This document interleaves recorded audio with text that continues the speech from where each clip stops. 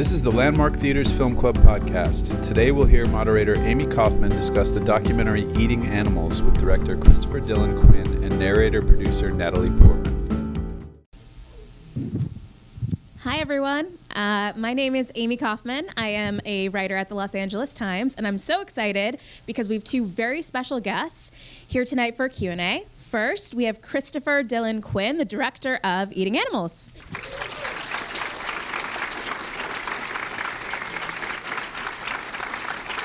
And then the producer of the film, who also did the narration, Natalie Portman.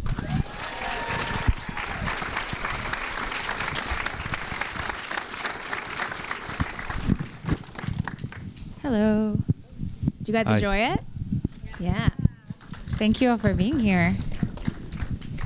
So, as I'm sure most of you guys are aware, this is based on a book written by Jonathan Safran Foer that came out in 2009. And Natalie, you were friends with Jonathan, right, before he had written that book? Yeah, Jonathan I've known since I was in college, so almost 20 years now. And he sent me the manuscript of the book when it was about to be published. And I remember reading it because I was pregnant with my first child who's now just turned 7.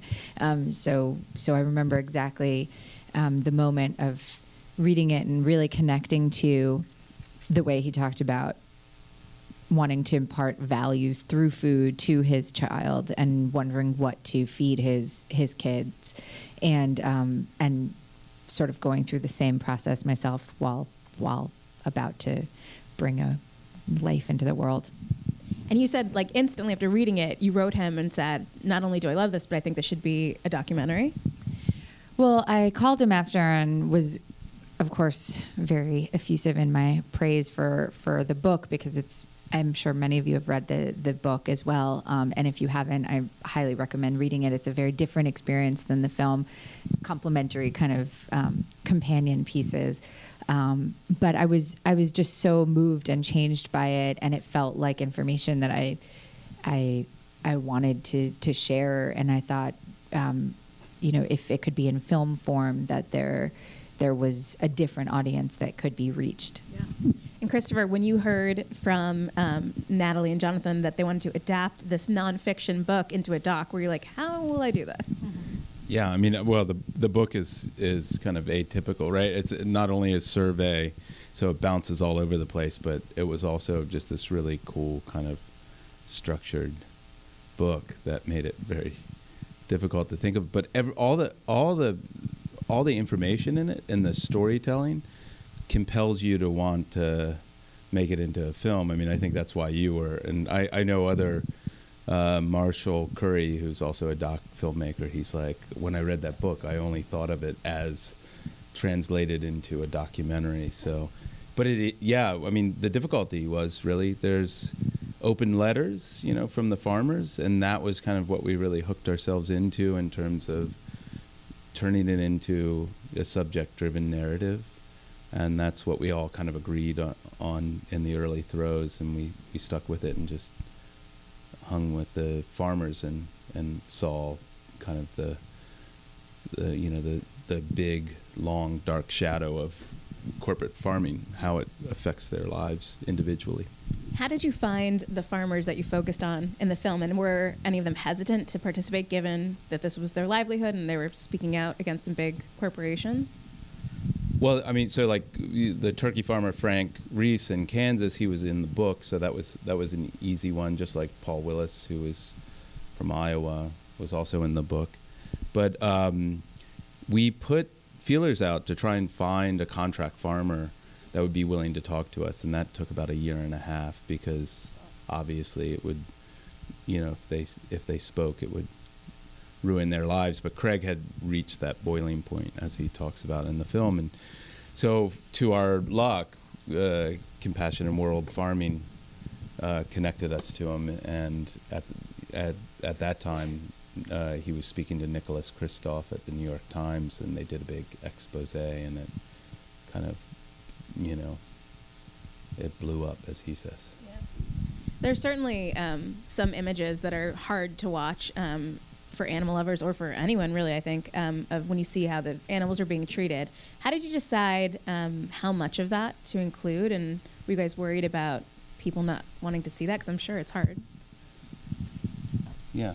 Go ahead. It was definitely something we talked about at the beginning, that of course it's a part of the conversation that can't be left out, the animal suffering and the animal cruelty. But at the same time, particularly for those people who care a lot, and actually it's quite universal that most people do not believe in cruelty to animals. Almost everybody can agree on that, and people certainly don't like watching it. That we didn't want to create something that would make people want to push the movie away or want to leave at that point or want to turn it off if they're watching it at home or something. So that was a conversation from the beginning. How do we include this as part of the conversation that's necessary, but also not alienate viewers?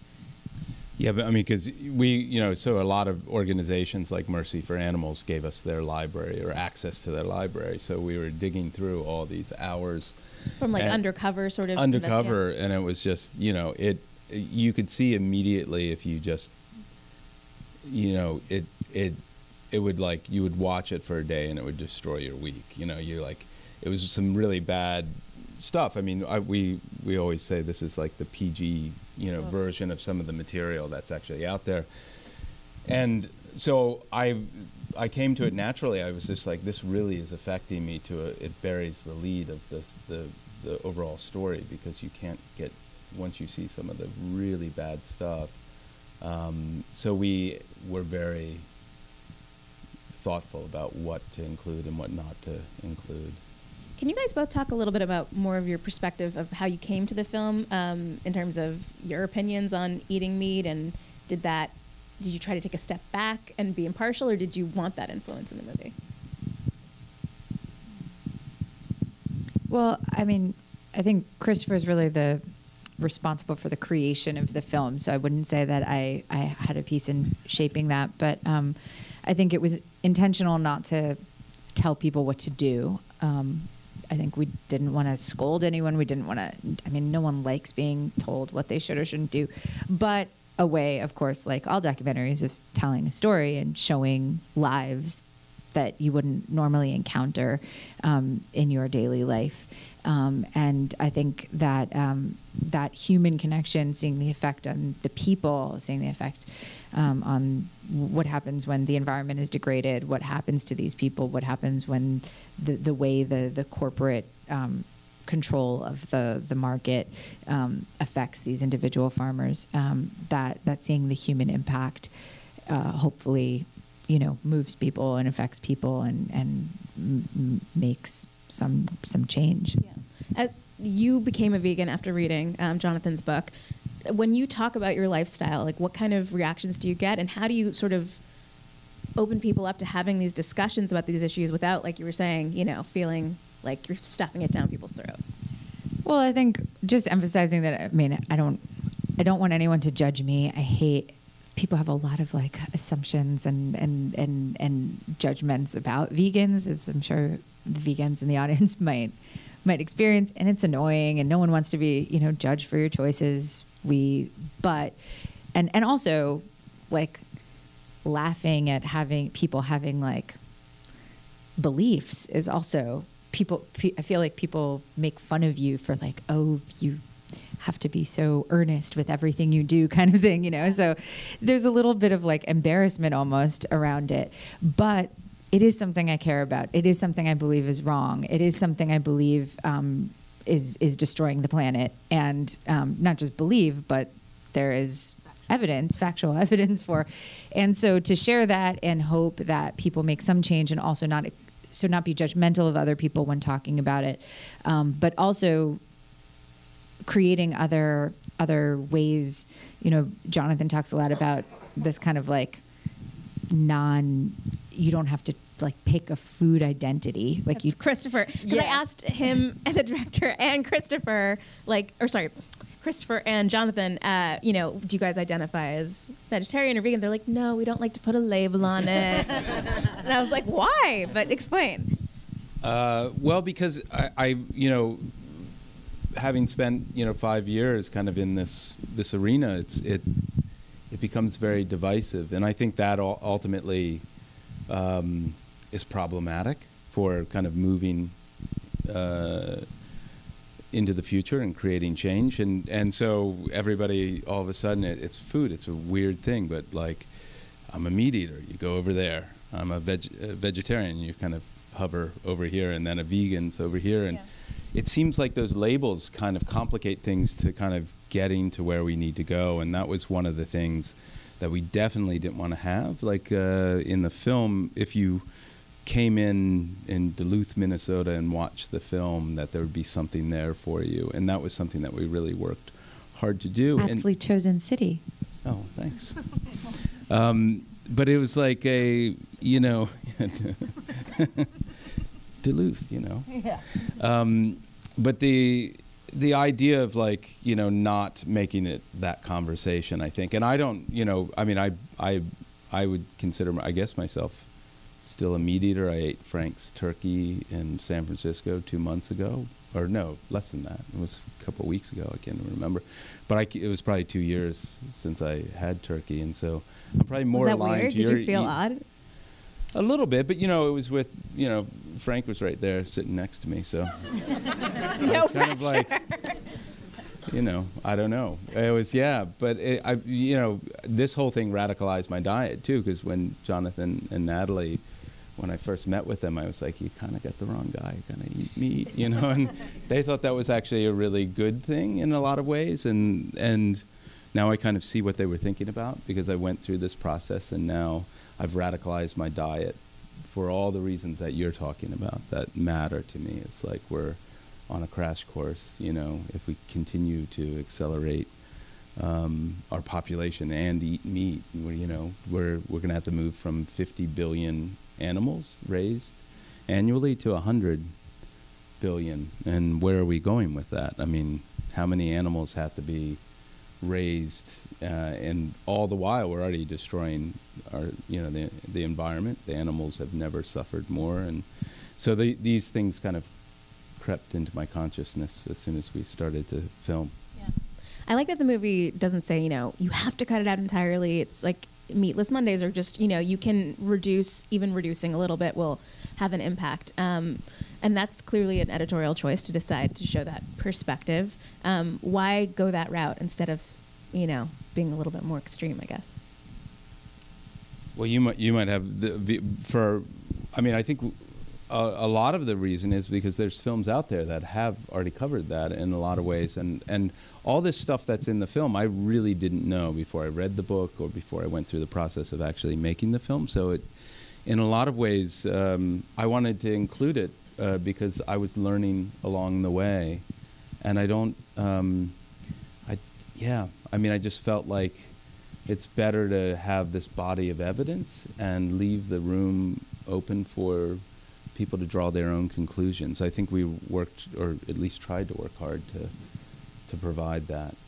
That seemed to be the way to go anyway. And I think people know themselves. I think people know if you're the type of person who can make extreme choices or changes or whatever, or if you're someone who's going to like try most of the time and sometimes it doesn't work out, and that all makes an impact. Like everyone trying a little bit makes a huge impact, as opposed to people just being like, oh, I can't do that, I could never not eat meat ever again. It's better to say, oh, I could do that once a day or once a week. Yeah, I think it's a really overwhelming concept for people, thinking about cutting out meat. And especially in this country, it's like such a we eat meat and potatoes. Like, why do you think that's so entrenched in the culture, eating meat? It's been a big marketing campaign, for a long time. They spend a lot of money. Yeah. Even the statistics, and there's statistics in the book, I remember, of in the 50s, how much people ate meat and how it's just become, many times more than that because of concerted ad campaigns that put, I was so surprised when I went to Europe for the first time and saw that they don't have eggs for breakfast. And I was like, oh, I thought eggs were breakfast food. And they're like, nope, that was a campaign to make eggs and bacon part of an American breakfast. That's our country. So it's been, everyone remembers the Got Milk ads when we were growing up, like, which she never did. It didn't do, but like that was to tell people that like adults should be drinking a glass of milk to be healthy, which is not true. Like that's not a good idea. So it's all marketing. Paid for by your taxpayer dollars too. Natalie, producing this film, obviously you're still busy acting all the time. Is this something what was the experience like? Do you think you want to do more of it, like in the doc world? Well, I have to say, I mean, I cannot claim to have been, when you see a director working 5 years tirelessly, his entire life, his entire, energy and brain power and everything all consumed by this. It's hard to say that it was any like big deal that I feel like I was like, oh, it would be cool to make a documentary of this. Find this director. Do the work. Call sir. some people, and then he goes for 5 years, and then I'm here at the end. So really, it's Christopher. But yeah, it was great for me. How many hours were you in the sound booth on that narration? We did a few rounds of that, but still nothing compared to 5 years. How did you decide to narrate it, by the way? Like, was that your idea? Well, I don't even think of narration until the very end, because if it's something that comes in as a last. The whole angle in the edit is like, what is the least amount of narration we can put into the film? And so it came up kind of quick, and we knew we were going to go to Telluride. So we had already started. Kind of, there were many iterations, but actually 3. We laid down 3 different ones, and we kind of refined them and shortened them and talked about that, the idea of using the pronoun usage. So it's like he, she, we, instead of just doing the omniscient I. Yeah. And we played around with it a lot. But in the end, it came down to, it was a good replacement because Jonathan in the book, it's a very personal, there's almost the beginning is about his grandmother coming out of a concentration camp and starving, and how it related to so many things down the road to him, and it's a beautiful story, but in a lot of ways it was nice to have some sort of voice that was outside of the individual narrative stories, and that's kind of where Natalie's voice came in, and I think did a really great job of kind of making us think collectively of ourselves, like they went down the road instead of, and that was just a choice we decided to create that atmosphere through the narration. Can you talk about, I think this is an interesting story about like how the footage of the pink slime sort of lagoons wouldn't have even been able to be shot given the current laws that are in place, the gag laws? Yeah, I mean, we were just really lucky. Or, when we were down there, we went down a number of times, so I think probably 4 or 5 times, and by the second or third time, we were always followed. There were these, so Murphy Brown security would follow us, and then by the 5th time, we were just like, "How you doing?" It was like we both had our jobs, and we punched the clock. But you got a little bit like testy with that one guy on the street in the road. Yeah, which is actually it was kind of amazing because while that was going on, that was the closest I'd ever come to a pink lagoon, and I actually, it knocked all the oxygen out of me, so I was actually gagging the whole time. So What is it like? Well, it's methane, so it zaps your oxygen. So I was crying from the methane, and then I was gagging, and I was looking around at everybody, and they were used to it. So I was the newbie. And so while he's yelling at me, I was actually just off camera gagging. Wow. Let's open it up to some questions, and definitely questions, not comments, if that's possible. Thank you. Right here.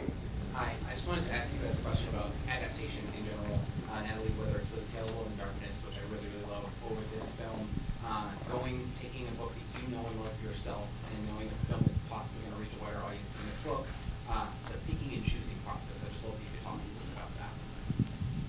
Well, it's actually interesting that you brought up A Tale of Love and Darkness, because I feel like the greatest directive I've ever heard about that was from the author of that book said to me, the book exists, make something different. And I think that's really great as sort of an adaptation concept, because if you love a book enough to adapt it, you hope that people still read it and aren't watching the movie as like a replacement for reading the book. And hopefully that the movie, if they haven't read the book already, like will make them go and read it and have a different experience. And so similar to what I was saying before, just trying to make them their own animals. That was the movie you directed, but yeah. Right there. Hi, thank you. My father died when he was only 33 of a heart attack. He was raised on an egg shipping farm in Maine, and cholesterol just killed him. I have a Bachelor of Science in Nutrition because of that. That's how I grew this belly. Science and all that. But my question is, I tried to stay vegan most of my life, and it's difficult. But I wonder if you could comment more on the Beyond company, which I believe is in Southern California, isn't it? Is that the case? El Segundo. New home of the LA Times, guys. Yep. You can hustle right across the street and get a At least Beyond I can get Burger. a damn Beyond Burger there. Yeah, I mean, so we looked at all the plant-based, and that it grew up so quickly. You know, there's Just, which used to be they made Just Mayo, and they're a company that's kind of, I don't know exactly where they sit, but they're having a hard time kind of scaling up right now. And then I met Ethan. I met a lot of like the Impossible Burger crew, and I also met Memphis Meats, which is the test tube meat that they're working on, you know, that they can brew flesh, you know, and it's not even from an animal. Yeah, yeah, it's coming.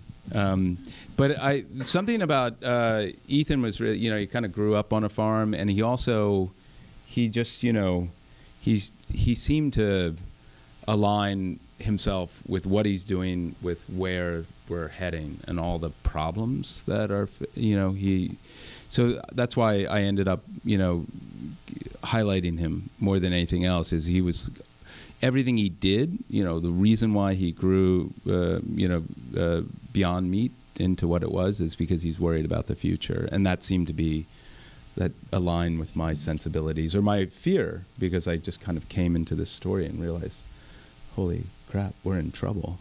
And he was thinking about that for years. But I don't know if anybody's tried the Impossible Burger or the Beyond Burger, but they're amazing. I mean, they're amazing. You know, all this kind of plant-based alternatives are like, it's kind of, and that seems to be a good recipe for the future too. Is if you're going to opt out, you know, once or twice a week, it seems like a really reasonable thing to do, to look at these plant-based alternatives. At least that's what I did.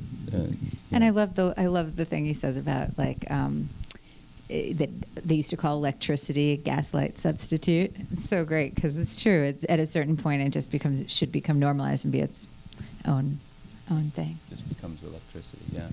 Okay. Couple more right there. The eager. Yeah. Hi. Thank you so much for the film. I appreciate it. My name is Olympia Osset, and I have an organic grocery that makes it easy and affordable for people to eat well in food deserts. Awesome. So African Americans are the leading consumers of meat in this country, and I'm wondering if you guys are employing any strategies to make sure that this message gets to the low-income people and the people who are doing most of the consuming of these goods, because they live in places where it's hard to get fruits and vegetables, and if you guys need help with that. Yes. We do need help spreading the word, and it's something. When we had them film in the Telluride Festival, we showed to a group of high school students who said this to us, who were like, "We know, and we can't buy an apple in our neighborhood, and like we don't lack this information, we lack the access." So, yes.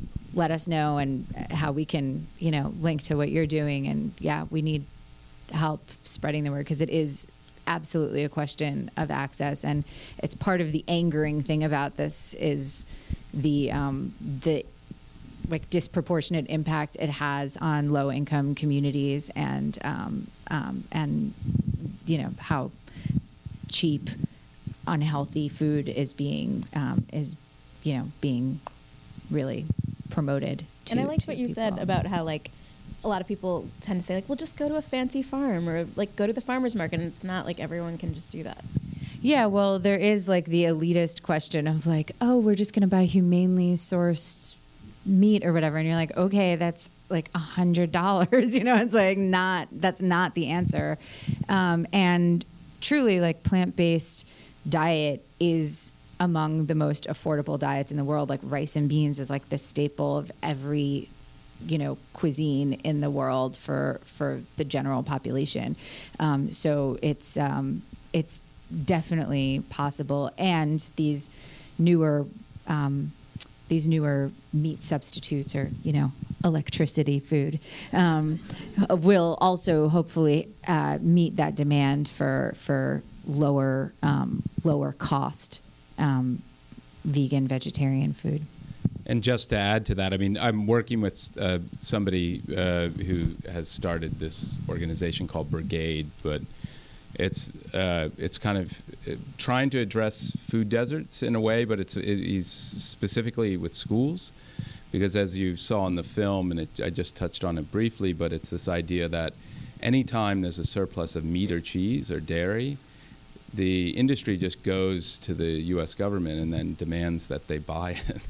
And so then they deposit it on our kids, So you can see if the dairy industry is not doing really well, your kid's menu at school will have lots of cheese pizza and cheese this and that. And it's as simple as that. The Dairy Council can go to USDA and say, we have a bunch of surplus stuff and we deposit it on our kids' lunch.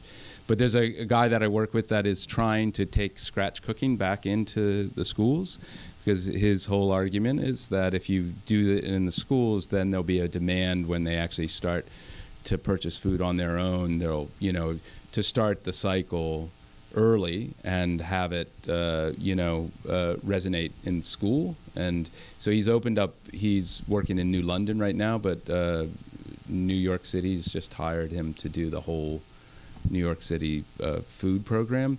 But what was really great is he just invited them in, the whole community in, for scratch cooking once a week, and it's really had a big effect.